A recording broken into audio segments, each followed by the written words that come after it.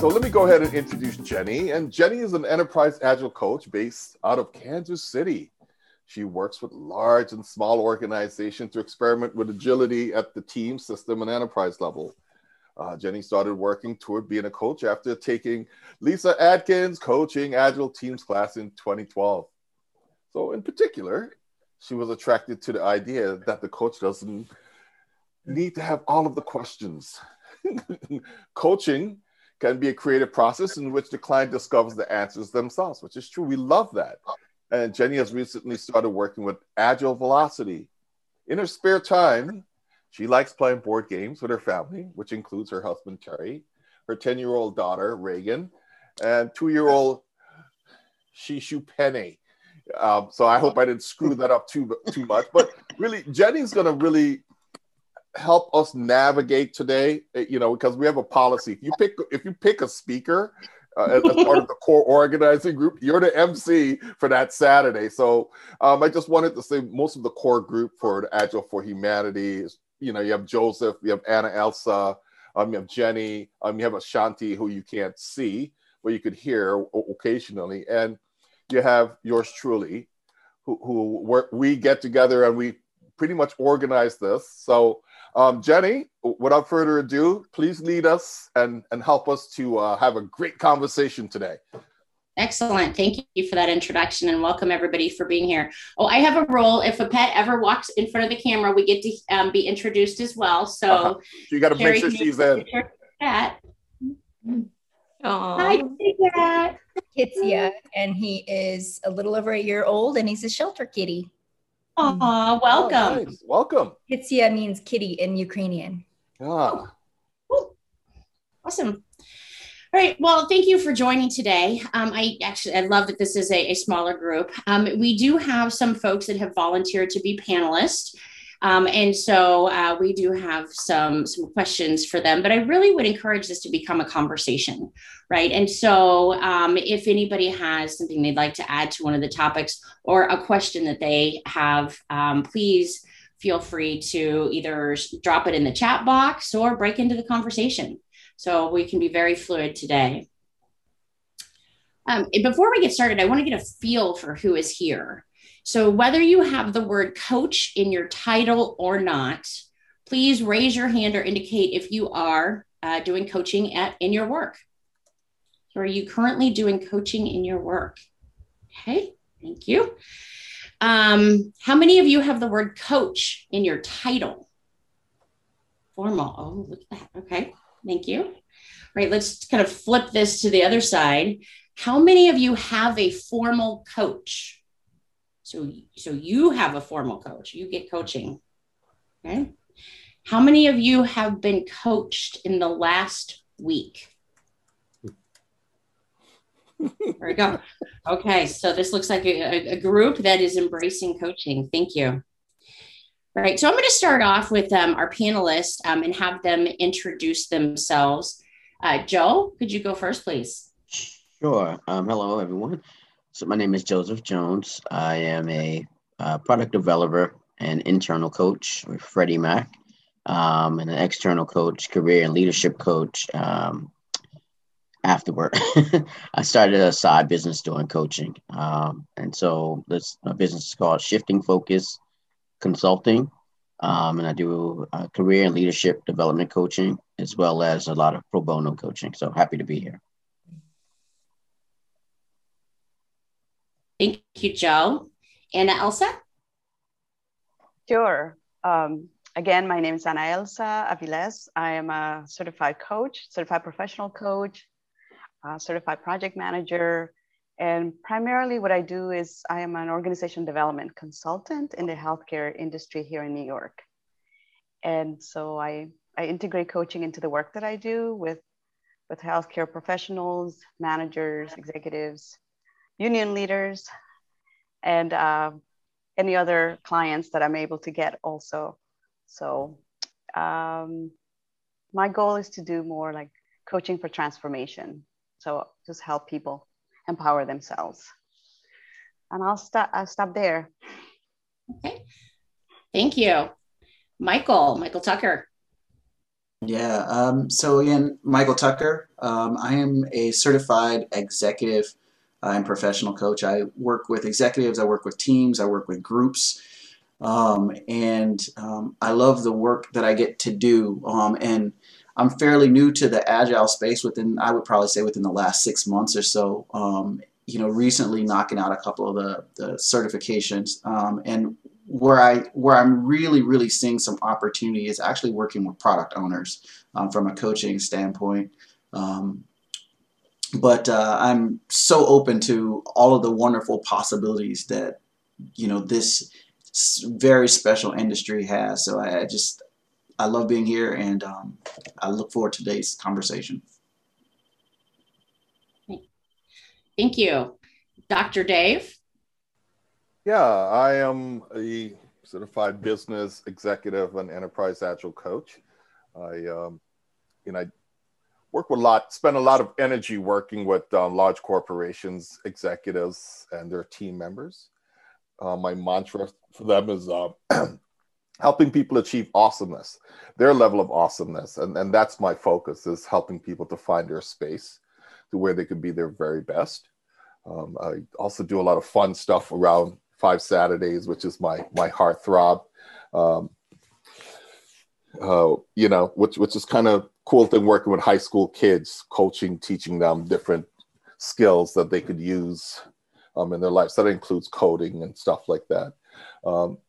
And Jenny just posed a very interesting question that I didn't know Anne-Marie was going to be here. And I know she's our speaker in June. So Jenny wants to know if Anne-Marie wants to join our panel. Yes. Here, Anne-Marie's on our panel. All right, Anne-Marie, you could introduce yourself next. Anna-Marie. Yeah. I'm delighted to be here and excited and thrilled. I serve as a transformation, leadership, and agile coach. I have one-on-one clients. I have my own practice, and I also contract with an organization who's an agile coach. So the word that I use around love. I'm here to express love, to first of all, to be love, right? I mean, my connection with the divine source is important to me. And I view that's who I be. I first of all, and then, the things that I do is to bring more love into the world. And that's what I share and what's in my blog. And this resonates very much with this meetup in terms of bringing humanity back into the world. So I love being part of this group and connecting with this group, and I'm excited to be here. And we love having you too. So thank you. Okay. Well, one of the things that I was wondering about is if we all have kind of a common foundation or common definition of what we consider coaching and how we might describe that.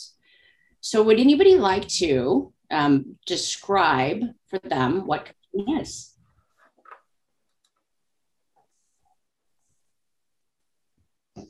The official verbiage, from the Coaching Federation, I think we can all look that up. But I'm wondering if there's something, and I just thought of that as Anne-Marie brought into this space a lot of things about your coaching perspective that I wouldn't find on the Coaching Federation site, right?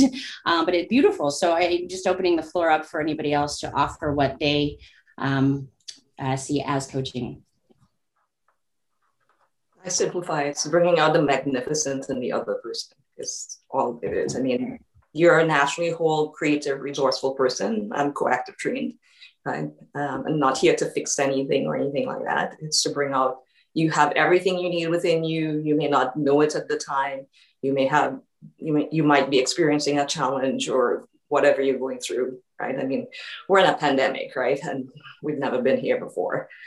So we're all experiencing different emotions and challenges and whatever is present for us. And, as a coach, I'm present to what is here in this moment, and to hold space for that and to process it and to be curious. I bring a lot of curiosity as well as playfulness. So, yeah. So, I mean, my definition that I sent off to ICF at some point was so my definition of coaching is, and I'll drop it in the chat as well, is really helping people achieve their level of awesomeness and realizing that people are fully capable of discovering their challenges, experimenting with options, and measuring the outcomes that is sustainable for their lives. And for me as a coach, I'm here to be an active listener to help people realize their dreams and passions in their journey. So I said, pursue your awesomeness. So I'm going to drop that in the chat because that's just my definition that I've put out there of what coaching is all about. You know, and as long as you make sure that, and there you go. Yeah, I would agree. For me, it's standing in the gap, and really being there as a partner with your clients to support them, and really holding that space. It's really, for me, it's really about holding that space so that they can explore and discover, because that's the one thing missing a lot of times is no one's there to stand in the gap to help them, you know, get beyond where they're stuck.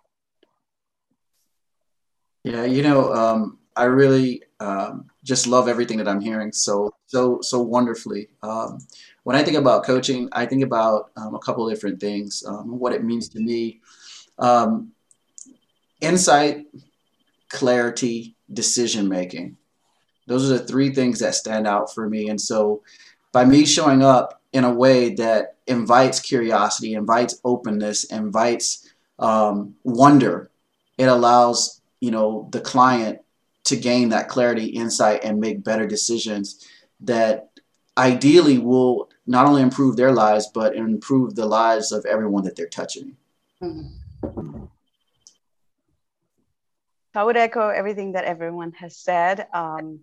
For me, it's also helping individuals align their values and their needs and also their aspirations, right? And co-creating whatever journey or pathways that they want to set for themselves, and to also help them, hold them accountable to their own action that they decide for themselves. So as they get insights in terms of what they want to do, how they want to achieve those aspirations or goals or dreams, is to be there as a partner. And, you know, so I provide tools or different things that might be helpful for them. But that's my approach, is about helping them reach that transformation and reach those benchmarks. And it's a process, right? It doesn't happen overnight. So thanks, Jenny, for asking that question. Yeah, I feel so inspired right now. Right? That just great creative process and such. So I'm feeling so inspired, right? And the rainbows and unicorns. I'd like to ask too, what's one of the biggest challenges you have with coaching?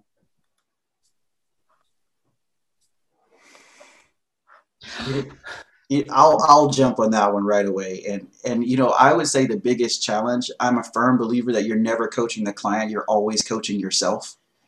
And so how a client appears to show up is how I'm showing up. So it's really just holding my feet to the fire to make sure that I'm living up to the highest of my abilities and my potential, and doing the work, the inner work that Anne-Marie talked about so wonderfully, to make sure that there's space for others to show up in that way as well. Yeah. You want to drop that question into or maybe I could do it and drop it in that everyone, because some people are, okay. Sure. Yeah, I can drop it in. Okay. I'll start doing that when I ask questions. Yeah, it's just helpful. There you go. Thank you. Mm-hmm. So again, the question was, what has been your biggest challenge with coaching? So I would say it's that there's an inner fight that happens, and I call it the inner conflict as a coach, right? So here you are showing up with your client, and oftentimes when we're called into working, especially if you're doing corporate coaching, right? You're working with executives, you're working with their team members, and there are certain objectives that they want to achieve, right? We call it the coaching agreement, that we're trying to build that relationship. Hey, what do you want to achieve? You know, by the time we're done. And oftentimes it's that inner conflict that you want you want to be successful because there's an end goal in mind. So oftentimes, and this is just for me speaking personally, sometimes, it's trying to keep myself out of the way so that the client could reach their goal and not have me just being fully focused on the fact that I have an agreement that says, hey, we want our teams to be better collaborators, or we want our teams to be, or we want this individual to be better that, so it's always, sometimes it's that inner conflict between that coaching agreement that we had, which really is tied to income for me, right? And it's also tied to a certain level of validation for you as a coach. But it's the fact that you can't get in the way and try to channel this such that it meets that objective. It's really up to the client, the coachees, people are being coached to really get their own pace. So to me, that is a challenge that I have to, every time I go into a coaching session, I have to clear my palate, as I say, get prepared, because that could really get in your way. Hey, I got to make that money. I have to really focus on meeting that objective so that I could have more time with the client or get a referral versus, I don't have control over this. This is about the client doing the work. So that's my challenge. Right. Well, Andrea just put a question in the chat. I think that's a good one to ask right now. How do you adjust your leadership styles to ensure you are effectively coaching your clients?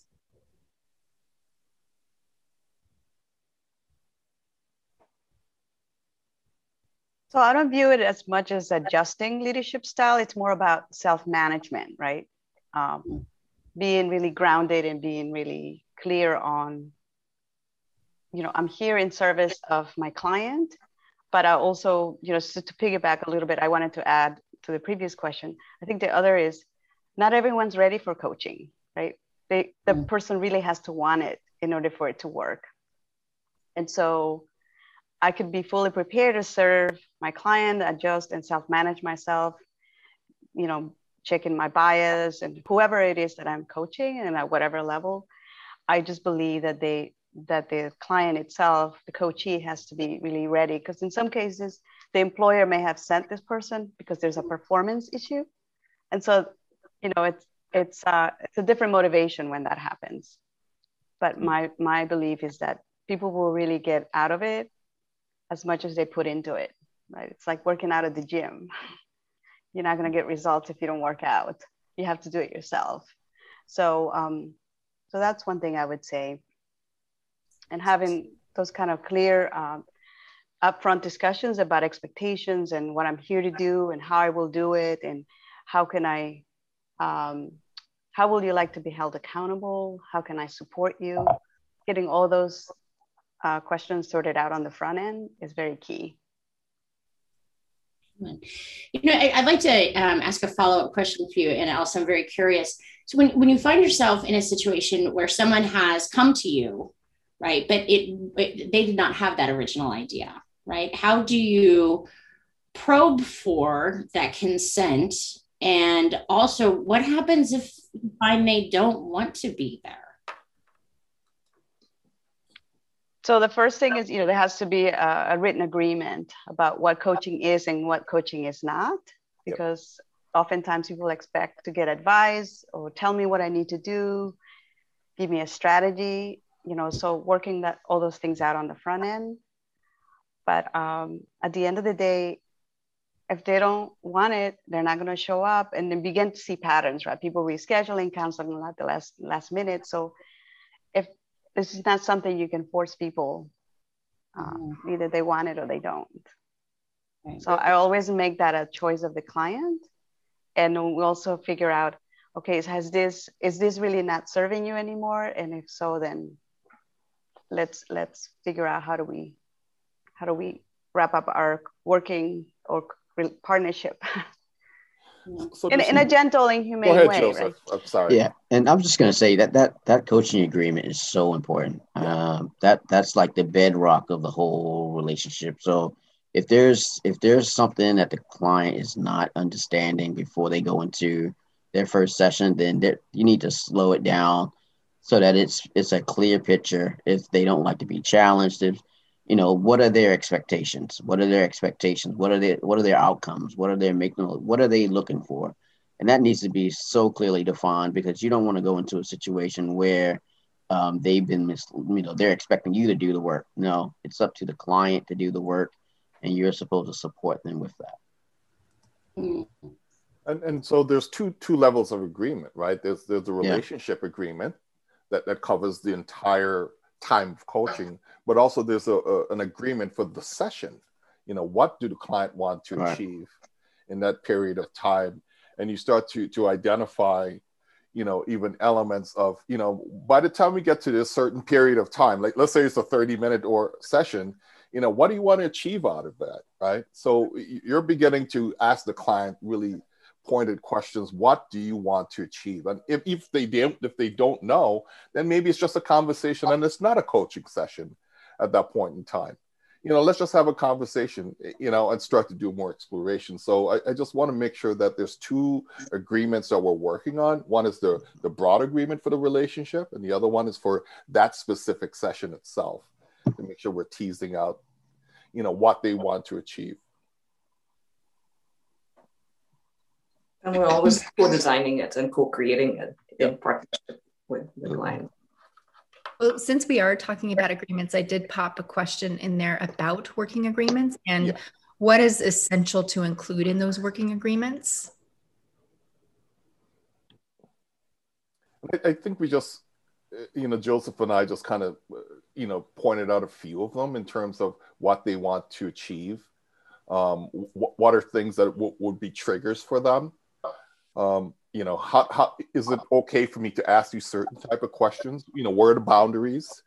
So you start to have those type of open dialogue, because we want to make sure that in the coaching relationship, that if we have to challenge someone, how do we go about challenging that individual and do it in a way that it's not offensive or it's not creating friction?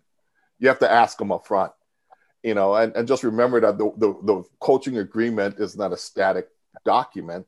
So you may be shifting this as you go through the relationship to ensure that we're capturing the right information or the appropriate information for that client, that specific person who's being coached. So, I just gave a few things around what could be an agreement, but I think I may even have an agreement that we may be able to share at some point in time with the group.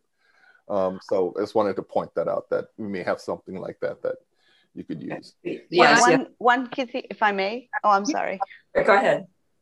No, I just wanted to say one universal thing that I would say that has to be in every agreement is confidentiality.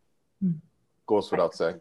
That's very key, because that also helps create a safe space for that client. And also, just sort of whatever gets worked out in advance. Frequency of sessions, what would happen if the client doesn't show up, just sort of the logistics, but then there could be some specific arrangements that will be specific to that client. So it's to suit the needs of that client. And I always add something, I try to paint a picture of how can we have a celebratory closing session too, because we want to acknowledge the accomplishments of that agreement at the end. But go ahead, I'm sorry, Anne-Marie. So Elsie also mentioned earlier, to include it as accountability, right? The confidentiality and accountability, I view it as two equally important parts in the agreement, because the client will be doing the work, and are they committed to doing that? And if they are committed, how do they want me as their coach to show up for them and hold that space and hold that accountability for them? So I like to talk about, I like to include and talk about and broach the subject of how do you receive feedback, or how would you like to receive feedback? And so I think that kind of rides on the tails of accountability. So I don't know if people would like to talk about that and what that looks like. I think that would be a good topic. And I can tell you the first time that I heard that question, I was like, I don't know. I don't know how I like to receive feedback. I've never been asked that question before. And then as a coach, sometimes I will say that to my clients and I see that same expression in their face. Like, I don't know how to. So I like your question. Thank you. Let's talk about that. And as we talk about it, can you also add in how you might educate your clients into even what that question means? Yeah, when I think about feedback, when I think about coaching and I think about feedback as a coach, because I'm partnering with the client, I'm getting feedback throughout the entire engagement. So I might ask a question that says, say you bring up something that maybe seems not so directly related to the initial topic that we sat down to discuss. I might ask, hey, you brought X, Y, and Z up 3 times. Would it be helpful for us to discuss that a little further, or would you like to keep going? And so I'm constantly inviting that feedback through the partnership relationship with the client. And then at the end, I always ask them, did you accomplish what you wanted to accomplish today? Always. And if they say no, which I haven't had yet, then that means I didn't do my job really well. So, Yeah. And I think part of getting that feedback is just constantly checking in and making sure that the feedback that they're giving, that you're giving, is leading the client in the direction that they want to go in. Because at the end of the day, it's taking them helping them get to where they're trying to go. But I also want us to be mindful that we have to think that, discern the difference between coaching the problem and coaching the person, right? Very true. As coaches, we spend a lot of time coaching the problem and not really coaching the person and helping them to find, their level of awesomeness. So I bring that out just to make sure that I'm listening to the conversation, and I want us to make sure that we take our focus and go, let's focus on Joseph. Let's focus on Joseph and have empathy for Joseph and what's going on with Joseph, so that Joseph could figure out, like, oh yeah, this is my issue. I have a solution for that. And so I just wanted to point that out. I threw in a coaching agreement a series of questions, about 8 questions that you could use to set up your coaching agreement, right? As you're walking through for a specific session. This is not the relationship, but this is just for a session. Some of the things that you may want to consider as you're having a session. So if I'm having a session with Sherry, I may say, hey, Sherry, what's on your mind for our coaching conversation today, right? This is about Sherry. And it's like, what goals do you want to achieve by the end of this session, Sherry? So how clear are you about some of the goals that you have right now? And then, how would you know that you've reached your goal at the end of this conversation? So it's very specific and it's very targeted. And that's part of the, for that coaching session, that's the working agreement that I have. If it's 30 minutes and 30 minutes, can we achieve this? If it's 55 minutes, can we achieve this by walking through this model? And I have a bigger one that I'll put out there if I find it, around the coaching relationship, which is totally different. This more longer term. A question for me to make something more clear. You said distinguish between coaching the problem and coaching the person. Do I understand that coaching the person would be broader than just the problem, or what should I understand by that? Absolutely, Paulus. So a lot of times people show up to coaching engagements because they have a specific problem. They are trying to achieve some kind of outcome in their work or in their life, and there are real things that they believe are actually preventing them from doing that. Mm-hmm. And so I could spend an entire hour talking about that person and those things and who said what and what's not working and why. or I could have a bigger conversation about what it means for them to achieve that result, who they get to be as a result of that result being in their life. How might the world experience them? So these are, it's a bit esoteric in a way. However, the intention is really on the evolution of that individual and whatever that problem is, if you will, just being a gateway for that evolution as a human. Yeah, you could work very hard on the problem, but if the person itself stands in the way, then you can work as hard as you can. And if person maybe changes a bit, then maybe the problem disappears. You got it. Yeah. Okay. And coaching the problem is hard work. I mean, like it's a workout trying to coach the problem. And so if you're working overtime and nothing is landing, that the client is not, able to explore, they're not getting anywhere, then you're coaching the problem. Yeah, one of the things that I try to really work hard with a client is working through their limiting beliefs, right? Because people do have a lot of other issues that come with them as adults, right? We've gone through a whole life journey, right? Something may have happened early on in the life that could impact them later.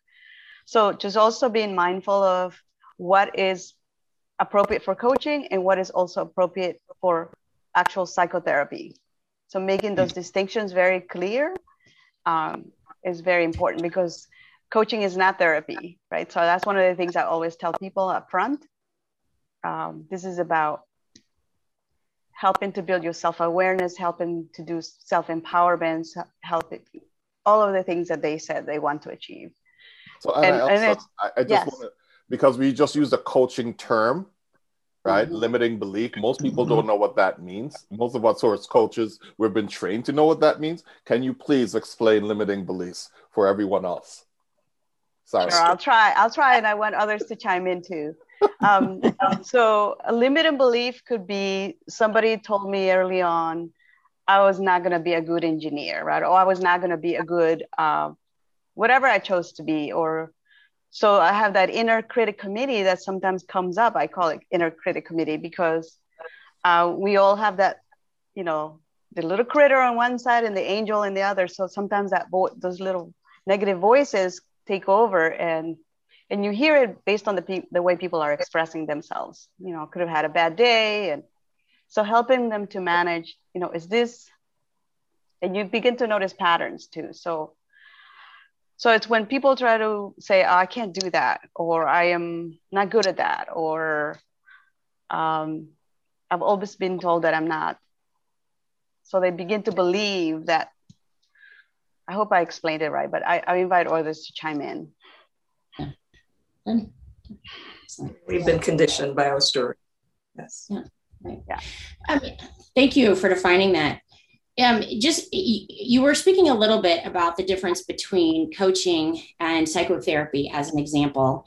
And I know for those folks that have gone through certification for professional coaching, the area of ethics is important, right? And making sure that you not only understand where those boundaries are, but that you can help your client understand that.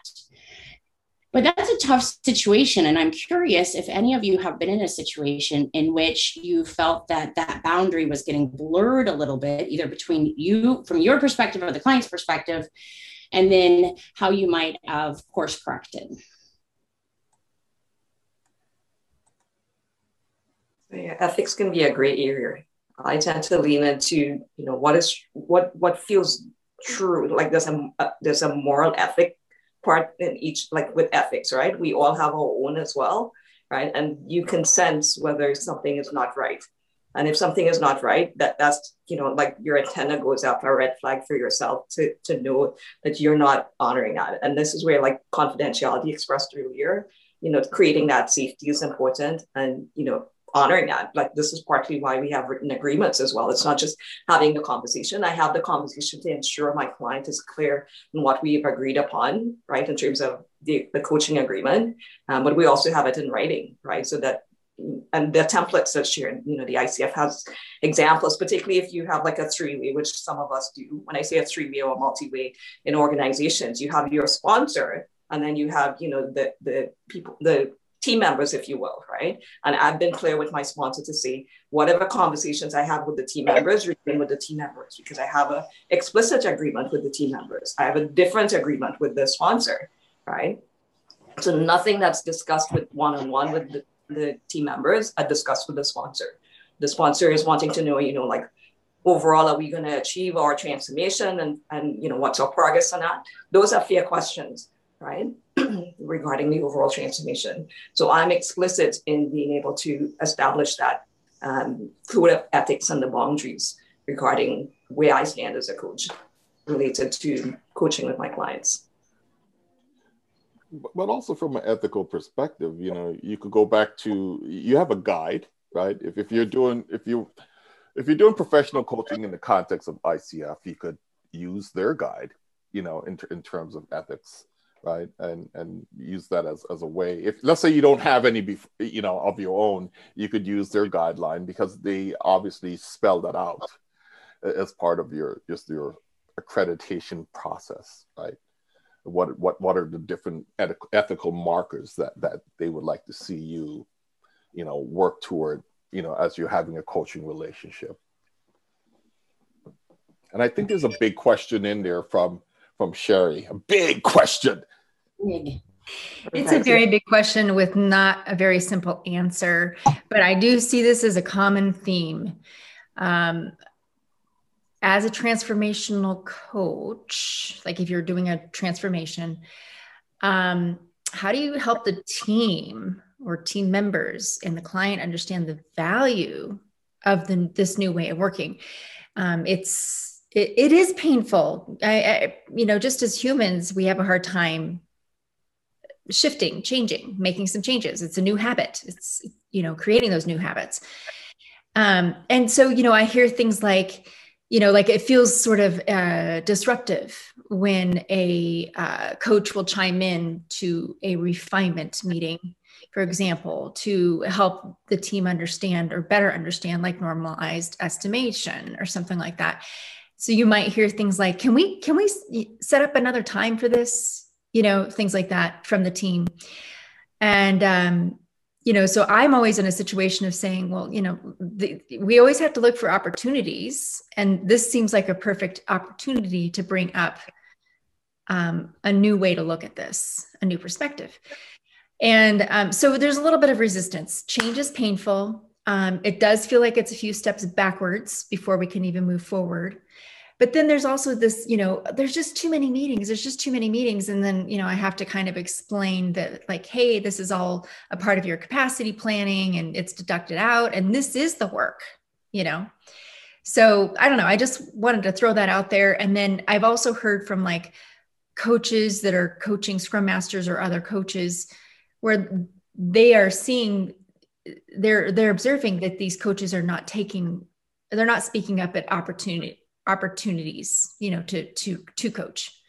And they're just kind of letting the team, you know, organically do their thing, which is good. They need to learn those things, but I don't know. There's just a little bit of a balance. So that's a lot to bring up, but I'm just curious what your thoughts are on those things. So I want us to make a distinction between professional coaching and agile coaching. An agile coach is not a professional coach. Right. And so half of the time when I'm in an agile space, you know, I am doing more mentoring. I'm doing more facilitating. I'm doing more training. I set up time that I have coaching sessions with people with doing professional coaching. So I want us to, a lot of the stuff that you're talking about is more facilitation, mentoring. It is not coaching. I just want to make sure that we have a clear distinction between the two different, you know, activities that's taking place, because oftentimes people call themselves agile coaches, but they're not really coaching. they're mentoring, they're facilitating, they're training, right? And even in a group dynamics as a team, the conversations would be more questions, creating space for them to move forward in whatever the desire is, right? So I just wanted to bring that clarification, and then we could continue the conversation. No, thank you, Dr. Dave. And I think one of the questions that I asked at the beginning was how many folks actually have the word coach in their title versus the fact that they do coaching at work. I'm going to take that one step further and ask if, well, actually, let's do this first. If you have coach in your title or you do coaching at work, raise your hand so we can see that. Can we use the reaction if we can? Yeah, raise your hand or reaction, some way to indicate, yes or positive. Yes, thank you. For those of you that are off. Okay, and for those that have their hands raised, right, keep your hand up if you would not consider yourself primarily an Agile coach. So since I'm primarily an Agile coach, I'm going to lower my hand.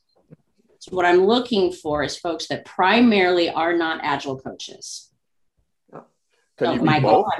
I'm not an Agile coach. I said primarily. I think I mean, if you're literally 50-50, sure. So Michael, I'm curious, did I mess up on instructions? Because I believe that you are not primarily an Agile coach. Yeah, that's correct. Okay. So folks that might have the professional coaching, but don't spend the majority of your time with Agile coaches or Agile organizations. Okay. Great. Thank you. Actually, I have another question then for the group here. And so last questions on. So we're starting from a neutral spot. How many folks have some kind of certification outside of Agile coaching certification? Right. So I'm a certified Agile coach. Right. But I am not an ORS coach or a coactive coach or some of those types that are accredited through ICF or one of those bodies. How many folks have accreditation outside of the Agile community? Okay. Working to get there. Yes. Yeah. Okay, join if you're working to get there. Yes. Yeah. Doing ICF, Okay. So I'm curious, through that certification and study that you did, what was one of the things that surprised you the most? These are for the panelists and other attendees. For the panelists or the attendees? Either. Anyone. Throw the question in the chat again. I missed that. I'll answer that question, Jenny. And I think, I got an ICF certification because I expected that I would get structure. And in the structure, you get the coaching contract with the coachee. And I think when I joined the call, that was kind of the subject. How do I keep people in the lane of coaching? Well, that's what ICF and the coaching contract does with the coachee.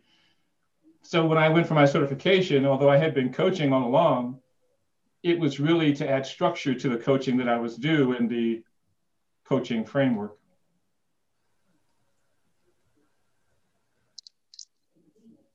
I would say one of the things that surprised me was also the lack of diversity and the lack of the racial equity lens or the cultural differences lens that I think often is required depending on the industry that you're coaching. But in general, I just think that given the current environment that we're in our country, it's very, very important to have a cultural lens as well, because people self-identify in so many different ways. And so that oftentimes comes into play in a coaching session. Well, what might we consider differently if we use that lens of underrepresented groups, BIPOC groups? How might things be different, or what might we want to consider for coaching through that lens?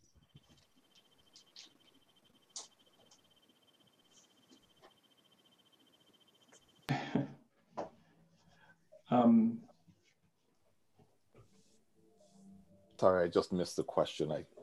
Charles put it in the chat. Yeah. But what might we need to consider when we're looking at coaching through the lens of BIPOC, underrepresented groups, underserved groups? So Jenny, I would say it's cultural diversity. If we look at the planet, we have people coming from different cultures. Some people, each culture has a mores and folkways that if you are coaching somebody from a culture that is foreign to you, it would be advisable to do some research before you began coaching, so you didn't use the wrong words or use the wrong behavior during that coaching session. So I don't think it's if you relegate it to just what we do here in America, we have our own unique folkways and mores and norms and things that are systemically baked into the culture that we live in. But if I'm coaching somebody from Morocco and I'm in Tucson, Arizona, then I have to be very aware of the cultural predisposition that they come to that coaching session with.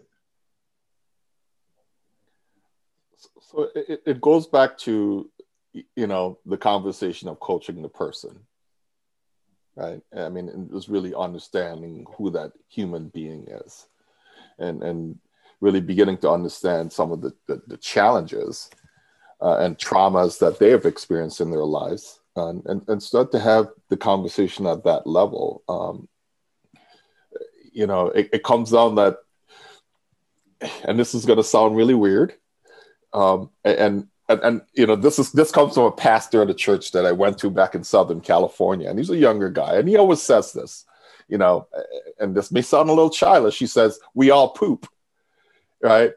And and his point to that we all poop is that there is commonality with every human being. We need food, we need love, we need to feel that we belong.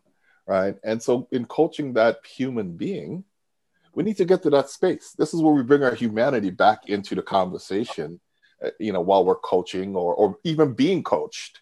Because there's two sides to this. It's that if I'm receiving coaching, I have to really, tap into who I am as a human being as well. So everything that author said, I said yes, and then we add this other soft side to it, this other humanistic side to it, the love that Anne-Marie speaks to, right, are all important things that we have to bring to the table in the conversation. If I can build on what Dr. Dave just said, and I think for me, coaching is knowing what questions to ask and asking those open-ended questions to elicit a lot of dialogue from the coachee. But I can't know what question to ask unless I know the person that I'm coaching. And in order to do that, oftentimes I've got to do some research before I engage with them. Because if I don't do that research and I'm just asking open-ended questions, am I really in service to them, or am I just hoping that I get to a good outcome? So I think coaches are required to do due diligence to understand the cultural norms that they come to that call with, the experiences that they bring. And that's what Dr. Dave was saying. It's a human-to-human relationship, and coaching with empathy perhaps is maybe the best way to say it. Oh yeah, for sure. Yeah, I'd like to really bring this back to an agile type of use case. And so coaching as it relates to diversity, equity, and inclusion in that space, knowing who you're dealing with, knowing the background, understanding that individual, and understanding how that background and the experiences of that individual might influence their thinking and their decision-making process. You don't want to necessarily go in with a bias about how you think someone might be thinking, but you can certainly be intentional about your curiosity, and really allow that to be an advantage for you in terms of that coaching conversation. I will say definitely, the original question was, what were you most surprised about in the coaching space? Yeah, there was I was definitely surprised about by the lack of diversity, and frankly, I was also surprised in some ways about the lack of intentionality around addressing that. But what I'm seeing now is I'm seeing that there are groups of individuals who desire to have this conversation and who see the value is something that's much bigger than you know a dollar sign at the end of it. They're really seeing that this is about creating greater space for people to be themselves and to bring their creativity, which will, of course, improve productivity, improve outcomes, and improve the customer experience with whatever they're creating.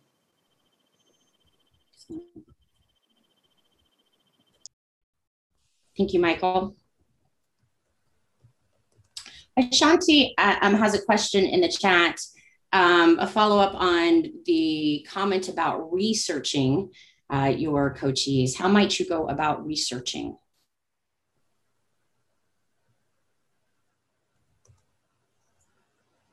I might have a questionnaire that I would provide the coachee just to ask them a couple of things that I might want to learn about them before they show up for that first session, things they want to talk about, but ask those questions in a way that I get them to expose maybe more about themselves, who they are, and what they're bringing to that session.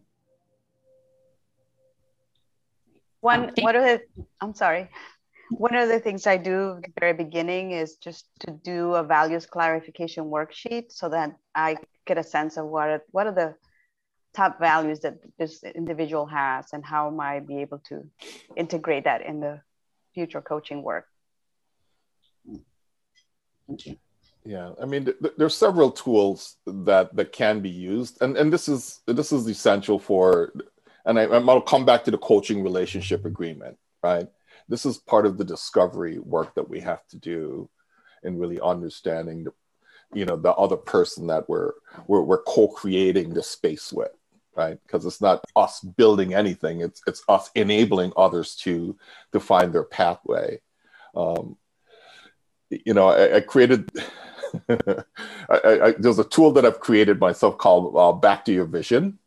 And so that helps. It's one way to help people to ask questions. And I'll share that with the group in terms of it just seeking to help that individual figure out, what vision do they have for themselves, and we give them a simple way of how to get there. But also the values tool that Anna Elsa talks about is also another powerful tool that could use to figure out what do they really value. So there's several tools out there that maybe perhaps we could share in the chat that people could get value from. Thank you for sharing that, Dr. Dave. And so I think I am going to pivot the conversation a little bit and go the direction you were going, and ask so we have a lot of experienced coaches on the call. I know that from some of the polls that we've been doing, but this is on Facebook Live and it's being recorded, so we're not sure who the entirety of the eventual audience will be. So I suspect there's going to be some folks that may not have experience coaching, whether that's formal certification, professional coaching, or agile coaching. So I'd like to ask you all, what is one piece of practical advice you would give to someone starting out?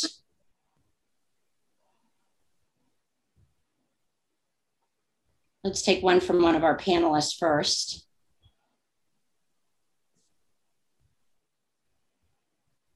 I would say starting out, it's important to make sure that you are choosing the path of a coach for the right reasons. A lot of times people come to coaching because they have their own stuff that they're trying to work out. And it really isn't about the client at all. Or maybe they have some experience in an area of expertise and they want to contribute in that way. You might be better suited to be a mentor or a facilitator if that's the case. But if you are choosing to be a coach, you are choosing a life of personal growth and transformation and inquiry. because you feel called to that, and you choose that life in community with others to include your coachees because that's something that you feel called to. I'd like to add to that and just say, it's not about you. So as a coach, it's remove self. It's not about you. You should talk less and let the client talk more. If you can stick to those two things, the next thing would be listen. Learn to listen. If you can do those, that's a good place to start. Remove self, put the client first, and learn to listen. And talk less.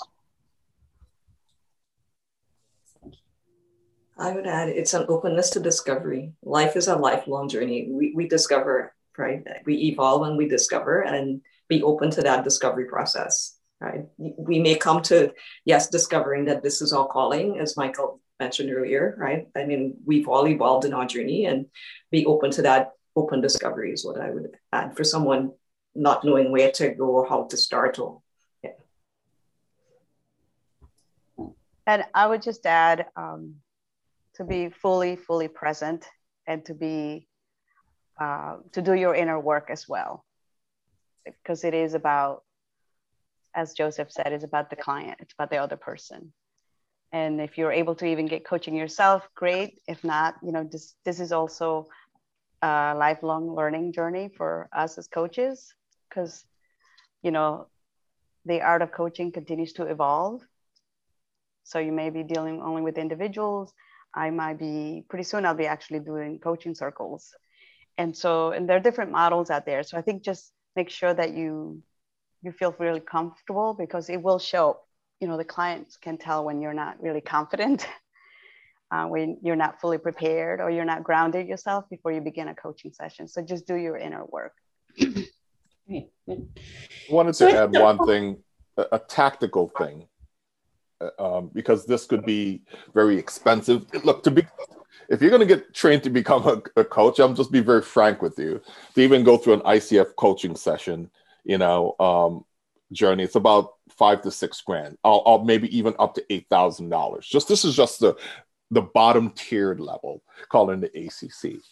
I've been through WBEX and coactive coaching, and those are also another big chunk of dollars. So I want to be very practical about this, that you should do your homework if you want to start doing this, because there's an investment of dollars, an investment of time to actually get there. This is not a cheap journey, right? I mean, you can't just, well, you can, because there's no real, what I say, certification or certifying body per se to say what coaching truly is. ICF is one thing, and they don't even call it certification; they call it accreditation, right? Which is a difference. So I just want to make sure that people understand this. That you may find lots of people out there who are saying that I'm a coach, and I'm a coach. They read a few books, they went to a few workshops, and then you could become a coach. I just want you to be aware of that. So do your homework. Figure out, if you're going on this journey, know that it's going to cost you, and be prepared to really invest that dollars and time and energy to be able to become a good coach. And it's not cheap. So I just want to let everyone be aware of that. Sometimes we think about all the other stuff and not the tactical things that we really have to invest in to achieve our goals. Yeah, no, thank you, Dr. Dave, for pointing that out. It's, again, this is a very inspirational conversation that we're having, but it's not all rainbows and unicorns, and it is an investment in time and dollars and self to go through this journey. So, thank you. Okay, so I wanted to pull a little bit on the thread, and there's lots of practices and techniques in the coaching space. For me personally, one of the kind of signals of when coaching is happening is what we were just talking about, that listening, right? Holding space and listening. So maybe that's one area we can talk just a little bit more about and say, because I saw there's some questions about what is generative listening and such. What are some of the techniques that you do to ensure that you are listening?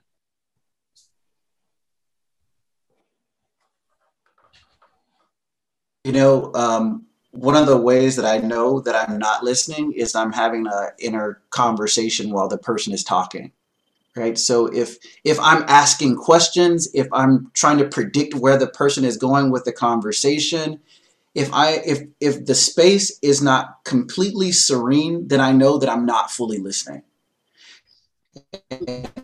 So when that shows up for me, then I have to just bring myself back. Like, I'll be like, okay, we're not talking about that. We're not thinking about what we're having for dinner. We're present with the client right now. And that is a practice that it just takes time. You get better with it over time. And even when you get really good at it, you still have to bring yourself back to really fully be present. Because when you're present, people can feel it. And the power of coaching is in that presence. And so if your presence is so resolute, the client will just coach themselves and you won't even have to say a word.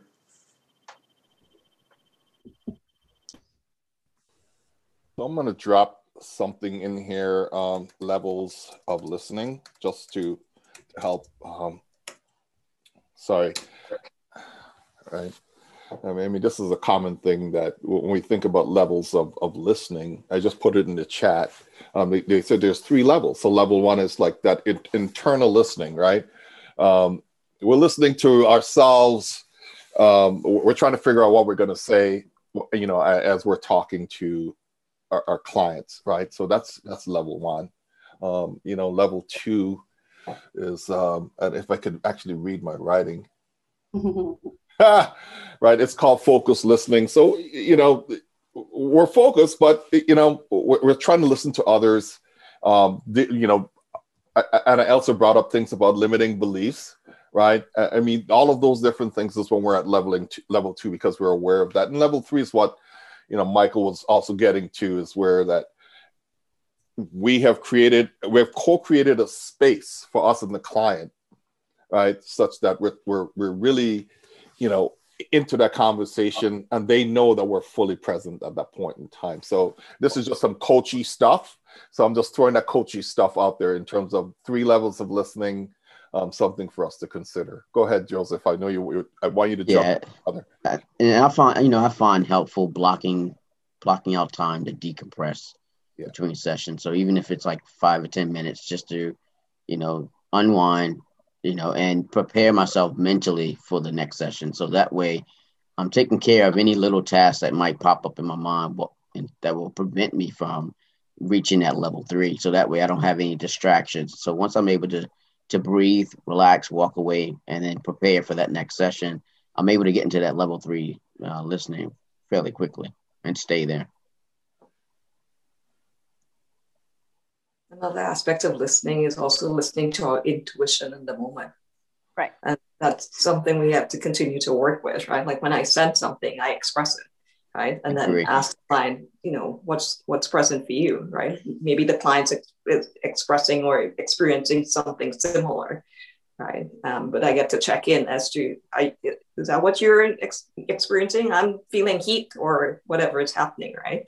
So you go with your intuition. This is where in coaching, it's a dance, right? It's a partnership, but it's also a dance in the moment for whatever is present. And I work with what's present in the space with the client at the time. Yeah, and I would also say, to add to that, is deeply listening. Sometimes you can sense and you can check by using metaphors. So feeding it back to the client, like what I'm picturing or what it sounds like you're experiencing is, and you paint a picture, and I would ask, does that resonate for you, or does that capture? And they would either say yes, and that's how you know your intuition is really working, because you really focused on what they were saying and helping them process. And heading towards the insights, because you really always want to wrap up with what were the shifts, what were the key takeaways, the insights, so they get the most out of the session. All right, thank you. So I asked a question about how do you get started, right? I'd like to ask a question about maybe what's a recent leap that you have taken, right? A resource that provided you some real insight. And there will be bonus points if it's something less expensive, like a book or someone to follow on Twitter, than, as Dr. Dave said, a $5,000 course. Yeah. Expensive. Right.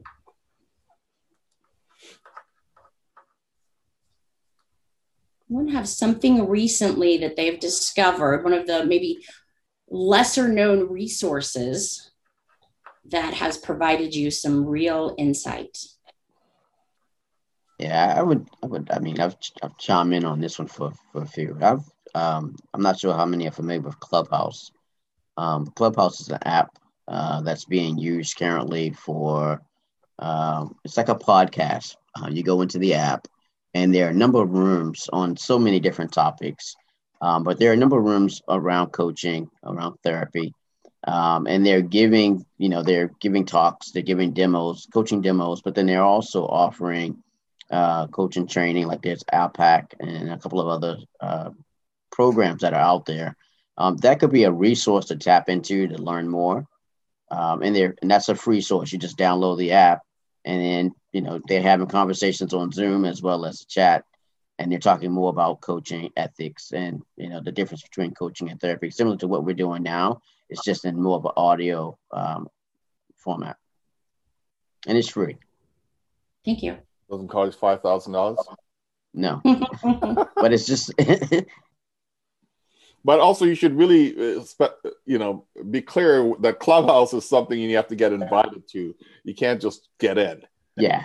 It's just if you're trying to get your feet wet and learn, like you attended today, if you want to learn what coaching is, then that's a place to learn more. It's not. I wouldn't recommend it a training source. Yeah. But Joe, if somebody is very interested in joining Clubhouse, Joe, you'd be okay if they reached out to you to find out more and possibly even get an invitation after that? Yeah, I spoke to Dr. Dave. We're going to talk more about setting up a Clubhouse for Agile for Humanities. Yeah. So we may move this platform to Clubhouse and try it out to reach reach more people. Yeah, when we try it as a platform. Yeah, so stay tuned to that. Great breaking news. You heard it here first. Yeah, Joe's leading that. Yeah, I'll lead that effort, Dr. Dave. Thanks, brother. Thank you. So I thank you for adding that kind of emerging new practice that I think is, I'm starting to hear a lot about that in the coaching community. Yeah. So we are getting near time here. And again, thank you for those that joined at various times throughout this session, probably for various reasons, one of which being the Meetup time zone translation seems not to work the way that it should. So appreciate that. Before we wrap up, is there anything we're leaving out here that needs to be addressed?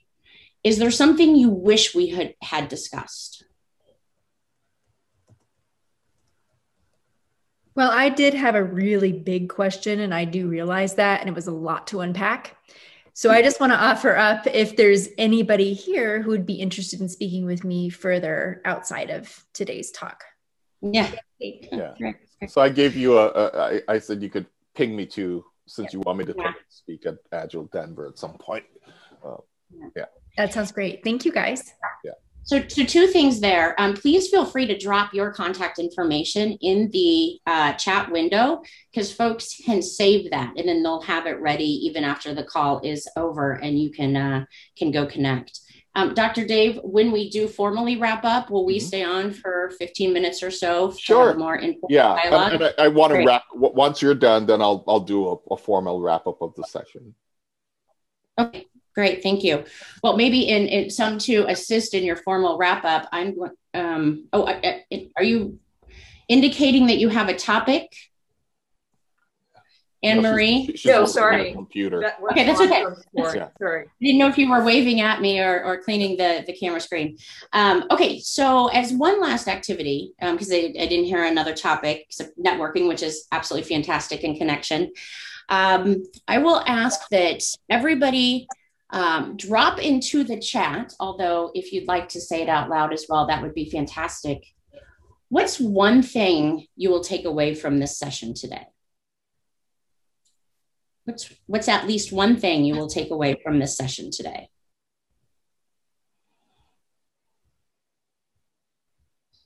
Yeah, drop it in the chat. Open to everybody, Jenny? Open to absolutely everybody. Everyone. Yes. I said All right. At least one. I would encourage everybody to put at least one, but if you have a couple, that would be great too. I'll go ahead and start then. Dr. Dave, I really appreciate you being very specific about what is coaching, what is a coach. In my title, even though I'm retired now, I have been an Agile enterprise coach has been my title. But now that I look back on it, I've been an Agile teacher, a systems thinking teacher. I have not coached the way that you guys are specifically referring to that. So I really appreciate you being very succinct about the definition of coaching. You're welcome, Tom.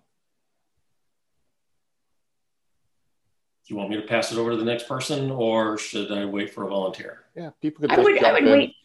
Yeah. Okay. Let's encourage people to put it in the chat as well. So we don't, if people want to just write it, that's cool too, right?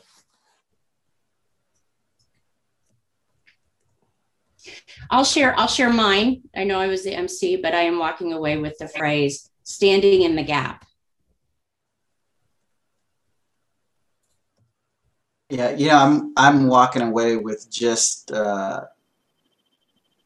increased passion and a deeper reverence and love for this profession called coaching. I love it so much, and I love to share this space. So yeah, inspiration. Yeah, that's what I'm walking away with. Yeah, I agree. I think definitely inspiration and learning from others, being able to hear others' perspective on coaching. It's a good thing. Yeah, I'm just saying, get out of the way and let the client find their level of awesomeness.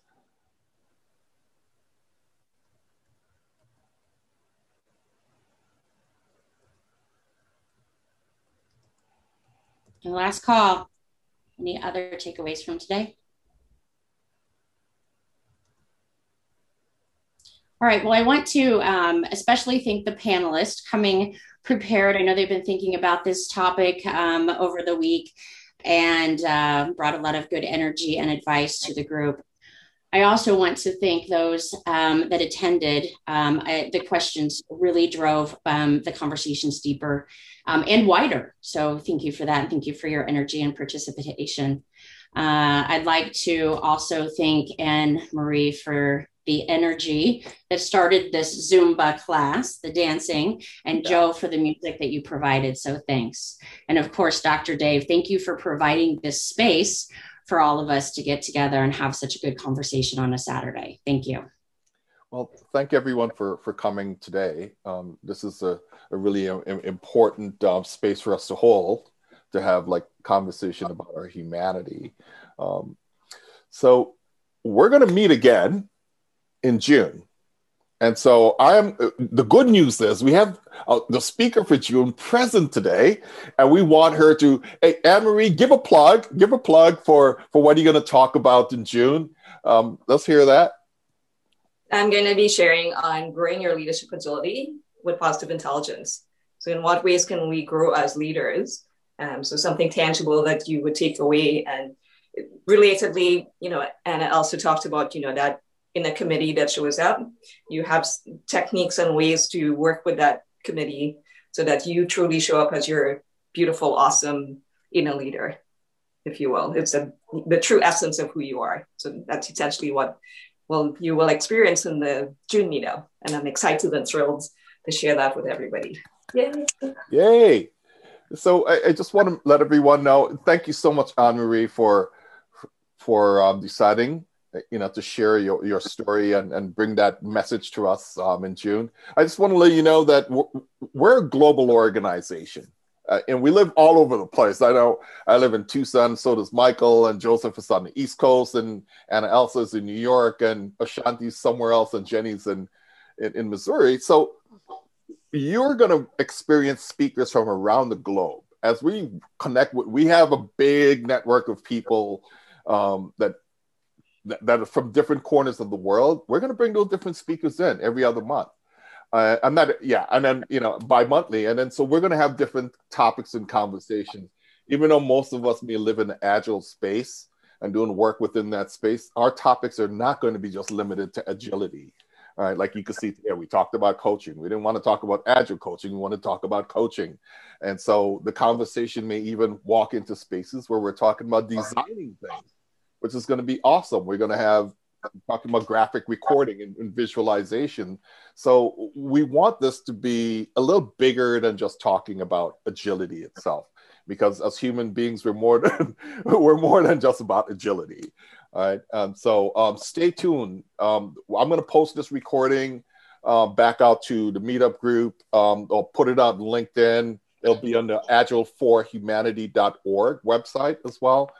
And as Joseph helped me for us to set up our clubhouse and maybe even a separate YouTube channel for Agile for Humanity. We'll just get all of those things going so that we can start to share, the different messaging and the conversations that we're having back out.